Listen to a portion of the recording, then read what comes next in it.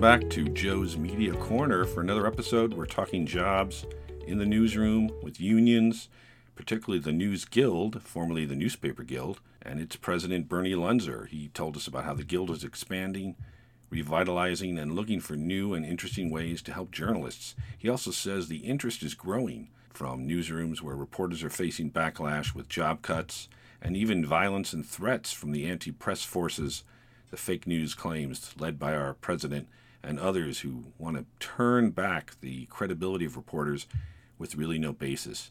Bernie talked about expanding into new and larger newsrooms and also many of the old favorites, but also legislation that might be coming out to help reporters, protect them from threats and violence, and maybe give employers incentives to offer jobs and more increased pay. So let's turn right now to our conversation with Bernie Lunzer. Bernie, are you there? I'm here. How are you doing? Doing well, thanks. Thanks for talking to us. Of course, we're talking to you about the News Guild, which is no longer the Newspaper Guild. It's now the News Guild. It's been that way for a while, and you are part of the CWA. What is the News Guild membership these days? Roughly 20,000. That's actual members. Representation is closer to 25,000. And what does that mean, representation? Those who are not necessarily members, but you represent them? Correct. Yeah, that's correct. And how does that differ from maybe 10 years ago? Obviously, there's fewer jobs now, but has the union connection taken a hit or gotten better? It's about the same as that. What you could compare it to is, a high of like 32,000 in 1985. It clearly, as you well know, Joe, you've been covering this stuff for a long time. We've lost about half the journalists in the United States over the last 20-some years. And how has that affected the Guild? You've been expanding into other areas and now digital and online? What has the expansion been like? Right. Well, we organize on any platform and have been organizing on every platform. Kind of platform agnostic. We think that it's about journalism. And so we've organized, we still have a lot of interest in print. That's going very well. In fact, it's sort of at historic levels. And we do have some digital-only shops that we have organized as well. What's it? Tell us more about the historic levels for print. What's boosting there? There's been this shift. It's fear of the publishers, the fear of the ownership, but it's also taking your fate into your own hands. I think journalists understand that they have to be in the game and have a say about the future. And you said, we talked earlier about that the Tribune publishing, which became Tronc and is now returning to become Tribune, you've had some inroads there at the Chicago Tribune and then the Los Angeles Times, which is now under a different ownership. But what have you done? Both of those, and they were huge. I mean, they were both organizing successes. They were substantial in the margins of the votes. The people in both places really. They were able to really organize themselves because they were so good and so excited about the ability to organize. And what are some of the other bigger areas? I think you mentioned the Guardian U.S. Right. The Guardian U.S. is a digital shop that is obviously connected to what years ago was known as the Manchester Guardian, but has become international and is digital only. And the thing there is that, not the biggest shop, but we were interested in all sizes of shops. Beyond that, they took their time, but they were able to get an excellent contract there. And, so it too was, I think, a huge success. And what more with the Tribune publications? Those include, obviously, the Baltimore Sun and Allentown. Those were the old Tribune papers. But Allentown's not owned by them anymore. Right.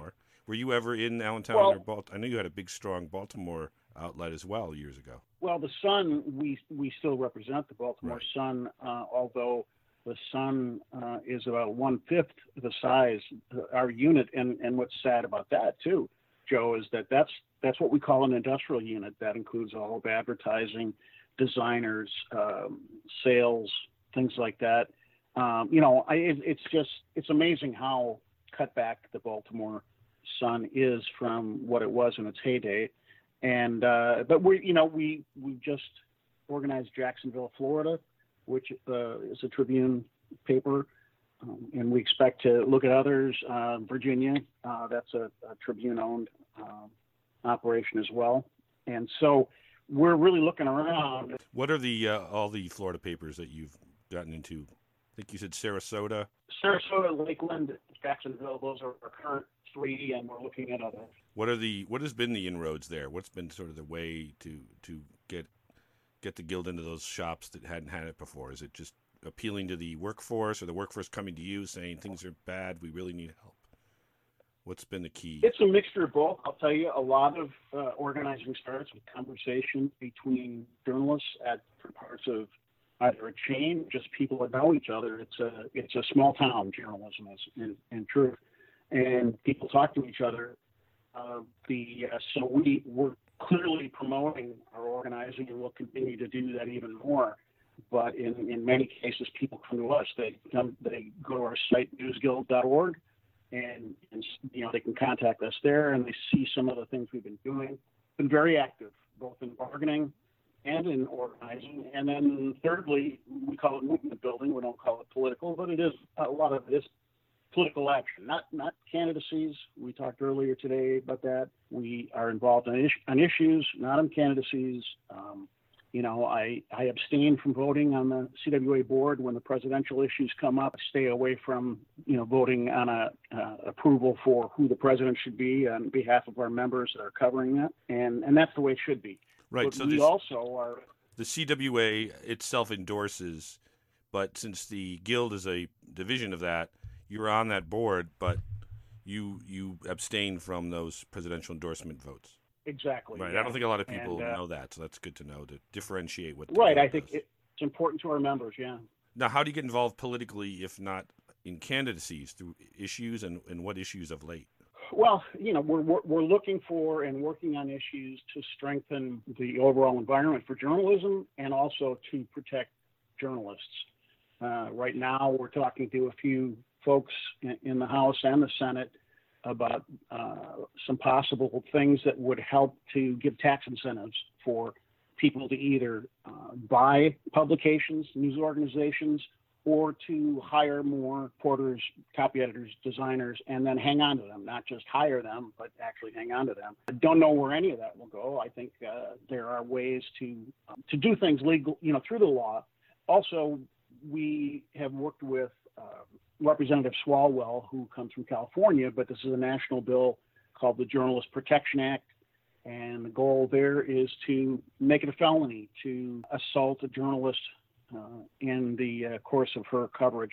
And that goes into a lot of the Donald Trump and anti-press approach, fake news, and just starting even back when he was only campaigning, as many know, he would turn the crowds against the press, and a lot of reporters have written about feeling in danger. Some were actually assaulted and pushed around, as we know. How much has that affected your membership? Because you obviously have people at all levels of news, from national outlets to local. I think it's talked about all the time. I think that there is legitimate fear, and I think that there's an anger that folks don't understand. They work really hard to be objective. Our folks, though, we want them to be protected, to feel safe, and there was a reporter in Bulgaria killed, I think, over the weekend. We had the killings in Annapolis, and admittedly, those killings were related to a personal situation. But again, it came back to how safe are journalists, and also in that case, it was coverage that particular paper had given one individual, and he was the one that came back and did this dastardly deed, and it's so sad. But we're not going to take it. We're going to stand up, and I think that's the commitment of our members, is to push back. We're not going to be bullied. That's the overall feeling. I think in some ways it's actually bolstered people in their commitment to journalism.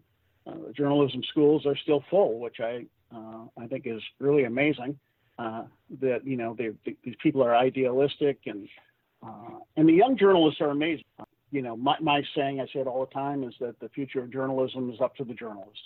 We had Olivier Knox, the White House Correspondents Association president, on recently, and he mentioned he knew of 3 White House correspondents who had gotten private security detail. He didn't want to reveal who they were or the details, but he thought that was a very telling moment. And I wonder if you had any other examples at local level, well, or mid levels of the abuse or or fear factor or bullying going on? Yeah, we don't talk about individual cases unless they've made the press. But I would tell you that our folks and journalists in general get threats, especially through the web and the internet. People think that's anonymous or something. These are crazy kind of threats. I wouldn't even repeat them, but we're talking about threats to their life. It's scary. I don't know why it's come to this, but that's the reality right now. And, we'll do everything we can to make sure people are safe. We work on safety as an issue. But the flip side of that is people want to do the coverage. They want to be out there doing the work. I think it's admirable. And tell me more about the Newspaper Journalism Protection Act. What specifically would that do? Well, so it's a Journalist Protection Act, and the goal is to make it a felony if someone is assaulted in the course of doing, if someone is a journalist and they are assaulted during their work. So we're comparing it to, in fact, we're trying to tag it on to the clause that is already in the law protecting law enforcement. And some people don't feel that journalists should be singled out. Others do. Our own members have some disagreements of opinion. So, we go out there and we make sure that we get support, and mostly our membership is supportive. Some, feel like it's drawing attention to journalists. So you're always going to have some disagreement, but we're going to do everything we can. And if that means working with folks on the Hill, we'll do it. And of course, we're talking to Bernie Luntzer, president of the News Guild division of CWA. What's your quick background? I know you've been in the union a long time. Give us your kind of right. You grew up where, and how did you get to this point? Right out of college, I went to work at the Knight Ridder-owned St. Paul Pioneer Press. That was one of the, Bernie Ritter and Bernie Ritter, senior and junior, both really were there. Par Ritter, Tony Ritter for a while, and I was in the shop for 10 years. I started out in advertising, and I worked in circulation. I worked in marketing, and then the last few years I worked in the newsroom, on the Metro desk and the feature desk. In St. Paul? In St. Paul. Yeah. And then I basically ran the local. I shouldn't say ran the local. I was elected, chosen by the representative body to be the administrative officer of the local for roughly 5 years. After that, I did an international election for what I thought was just going to be experience. I really expected to lose. I know it sounds crazy, and I had to come home and apologize to my wife that I won. And that's how I ended up in Washington. Washington. And where'd you go to school? Yeah. Where'd you go to college? I went to what's now called the University of St. Thomas in my hometown. Then it was the College of St. Thomas, and got a really excellent education. People overlook regional schools and how good they can be. I was an English major, not a journalism major, but I loved my education. It's still a very wonderful school, and for that matter, even though I wasn't part of it at that time, they had a wonderful J school. And so, when did you start in the union leadership in St. Paul? Around what year do you think? I came in '79, the summer of '79. Then I student taught. Then at the end of '79, thinking I was going to be a teacher. I came back in '80. I was on the bargaining committee within a year, and I did a lot of work on some other committees. I became the assistant to the unit chair, but in fact, the unit chair, I really was the de facto unit chair for many years. All really wonderful experience. Those were heady days, and people loved being in at the paper and in the newsroom. The newsrooms were fun places to be and exciting. I think in the time I was at the St. Paul Pioneer Press, we won 3 Pulitzers. Yeah, and that's why it's extra sad today to see what's happening to some newsrooms. And especially, I should say that the destination papers, like my paper was, the kind of places that journalists always wanted to end up at, those are really, for the most part, the papers that are most challenged right now. But, the business model, I think people are starting to see little cracks and understanding what can be done. I really do believe we're closer to a turn. It's probably not going to be a one-size-fits-all solution, but I think that if owners are willing to accept lower profits for a period of time and really invest, I think they're going to see a return on that investment. Unfortunately, I have to be honest, A few of our owners are hedge funds, and they basically they want to guarantee their folks 20% in the next quarter. As a result, they actually continue to cut and slash, and when they do that, they do real damage. We talked earlier about Denver, where, just in a few years, they've knocked the newsroom down to 1/3 its size. Other folks that care about papers wanted to come in. You work for Media News. I mean, Dean Singleton talked to me, and I found out that people were calling to Digital First to want to buy the Denver Post, and they were just being rebuffed, told to go away. And that's because, the Denver Post is still a cash cow for Digital First and Alden Capital, which owns it. They really have a bad mode of owning these papers. We spend a lot of work, and we do spend a lot of work trying to promote new ownership, trying to instill some shame, if you will, in the current owners. They certainly don't like that, but you and I, having been involved or in and around journalism for so long, we know it's a social good. So the dilemma here, and it's part of why we're involved with things that may create tax incentives, is it's not a widget factory. You can't just keep cutting the workers. You'll destroy the product. You'll get communities that are news deserts that don't have any coverage, and that's just tragic. If you want democracy to work, you need the news. And but we can also say right now there are people that probably don't want democracy to work. I didn't think I'd say that in the United States in my lifetime, but there it is. And as you mentioned, I used to. No problem. I did work for Media News in New Jersey and also in California. And in the California paper, I was a guild member, full disclosure. We're at a point where these hedge funds and these non-newspaper folk are taking over a lot of places. That's sort of the next step, it would seem. For a while, most newspapers were family-owned, as we know, and then it became larger corporations taking them on. You mentioned Dean Singleton at Media News. Now Digital First was one of the biggest leveraged owners, and he cut a lot of papers, including both papers I worked at for him. Now you have this other level of ownership, which is all money and numbers. And what brought that about? Do you think it was just the next step? I'll tell you exactly what it was. It's they jumped on this, what I call the myth that journalism and that newspapers were dying. And it's not that everyone wouldn't acknowledge that there was a conversion going on from print to digital. I think in the future there'll always be a place for print, but I think that obviously we know that digital will be the primary platform. And so they took that mentality that, oh, geez, print is dying, and they basically went in and slashed and burned the staff. And then when people would say, well, why did you do that? They'd say, well, you know how bad it is. But the truth is, we did a study on, comparing, for example, Digital First and Alden Capital to other owners, and found out that they were slashing by almost a full another 1/3 of the staff.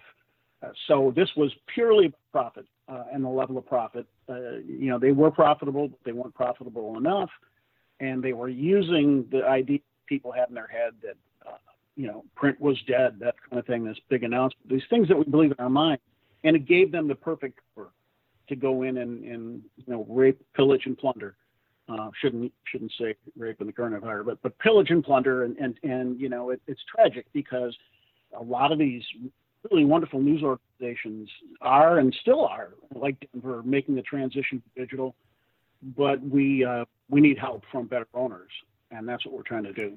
Now, we've had some new owners, some big monies come in. Obviously, the new owner of the LA Times, who bought them out from Tribune, and Jeff Bezos in the Washington Post. Warren Buffett had bought up a few papers, and you mentioned that you're getting into his paper in Omaha. Omaha right. World.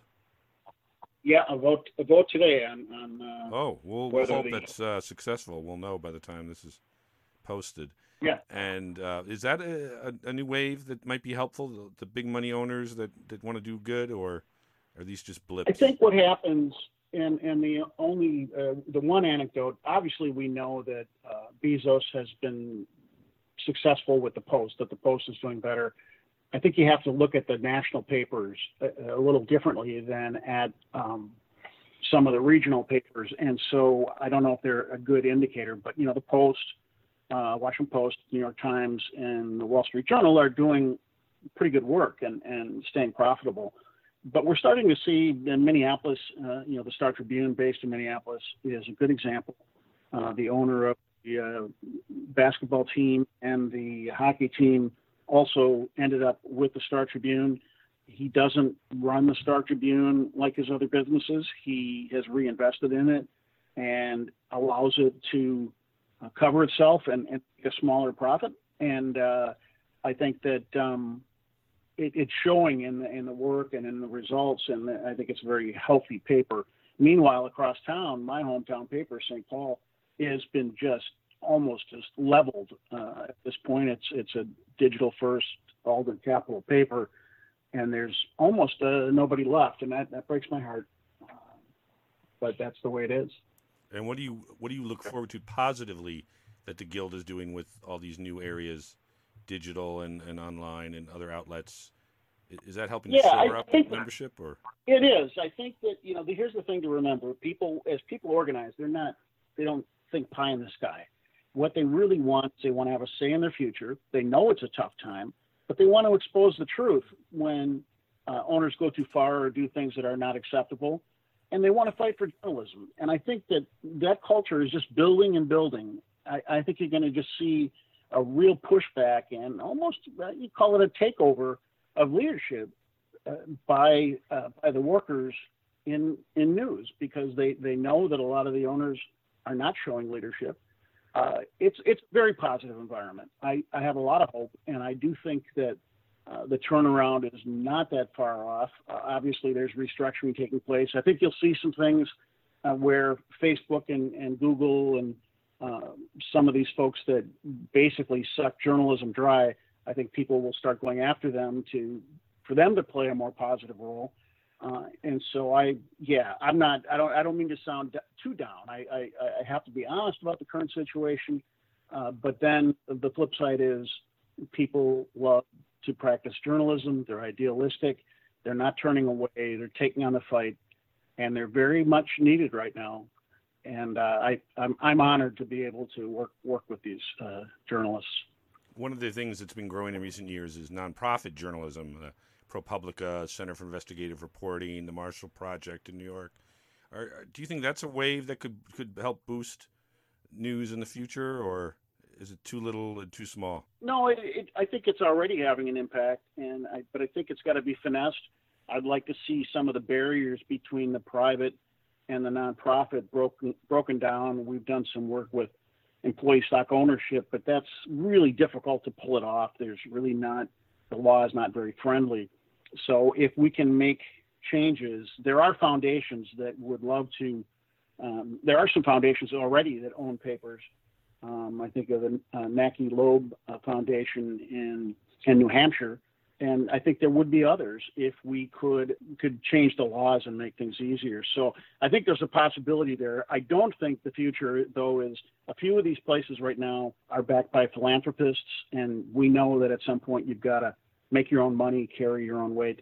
But I think nonprofit journalism is going to continue to be very important. And of course, if you look at public radio and public television, especially public radio, you'll see that they're doing a lot of work in a lot of communities.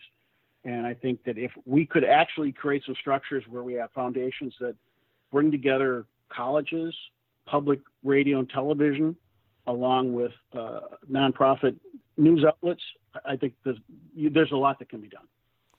And again, we're talking to Bernie Lunzer, president of the News Guild and the division of CWA. What do you think is, and we'll let you go in a moment, but I appreciate your time. What do you think is the biggest misconception people might have of the Guild, if any, these days, the way things are changing, but you're obviously still doing a lot of great work for a lot of people? Right. The myth is two things, I guess I would say. One, with the broader labor movement, is the myth that unions are hostile and they're going to create militancy and just want to kind of destroy the operation. I've worked with the Guild for several years, and I know that a union can bring a lot of positive aspects to a business and actually make the business stronger by giving, when the bosses have to listen and do listen, you end up with a much stronger operation. So that's myth number one. That's the problem. Unions have been really slammed in this country by a lot of propaganda because it's better, it's easier for business if they don't have to work with anybody, but it hurts the businesses. The second myth I think that affects us as the News Guild is that our journalists are biased, and so you get from the left, you'll hear that we're the mainstream media, only reflecting corporate attitudes, I guess, and then of course you get this the new stuff. The right wing has always called us left-leaning, and now they say that our news is fake and it's propaganda. So you get attacks from both sides. Our people work very hard to be objective journalists and bring facts to the American people. I don't think there's respect shown for how hard our people work to do that. And that's what matters. I mean, you need trusted, credible information. I think our folks deliver it. And so we've got to find a way to get past what's been created in that myth that somehow or other we're serving some other agenda. Because I just see hardworking people that really go out there and try to get the story. It's hurting news right now. It's hurting our culture when nobody is trusted. So I think we can fix that and change that. We're just in a dark moment. And I would say this too, Donald Trump has been good for business. So that's a weird thing to say, but it's true. And I think that's healthy that some people are looking to journalism to write the course, to right the ship. So, yeah. Yeah, there's been a lot more coverage. I know the New York Times, when he first came in, added a bunch of people, and I believe they just added another White House correspondent within the last week or so. Despite what he thinks, they are doing better. The circulation went up under his presidency, and I would imagine that's true in a lot of places. What's the next move for the Guild now, as you look forward, that people should know about, and maybe even come in and help out or help spread the word? Well, I think that, first of all, we're going to be very public about our efforts to shore up journalism, both through working on the business model and making our journalists safe. We're going to work closely with the broadcast arm of the CWA, which is NABET. We understand that there's one platform. News just is news, and it gets distributed. So we're going to look past all the different barriers and work with others that represent news people. We think that we're at historic levels right now of organizing. We think it's going to continue. So we're going to build a critical mass, and I think it's going to affect the quality of journalism into the middle of the 21st century. I think what's happening now really matters a lot, and so we're going to stay aggressive, stay visible, and try to make a huge difference. And when you say historic levels, what do you mean? But membership or news levels? What's the historic? The interest in organizing is unlike anything I've seen in my time in the Guild. I certainly heard the stories about the 30s. In Canada it was the 60s, but there are a lot of people that want to be represented. If they have the chance to join a union, to join the Guild and be represented, they want to be represented. So we're going to fill that need. And it's taking a lot of our time. I mean, this is what we do right now. And so you'll be seeing us expand as well. Our membership numbers are going up as a result of this. What do you think's driving that? Just people concerned about the anti-press fervor in White House, or job security? What is bringing that resurgence? First of all, it is, it's always the bread and butter issues. I mean, people still want to have lives.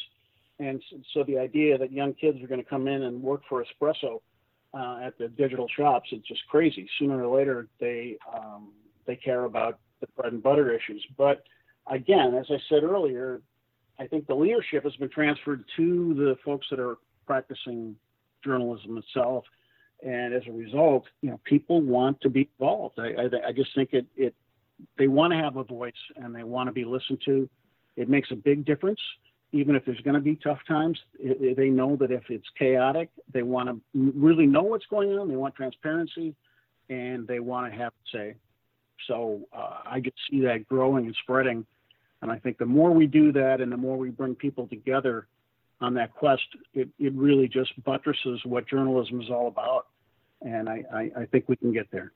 Excellent. Well, I thank you for your time. We've been talking to Bernie Lunzer, the president of the News Guild.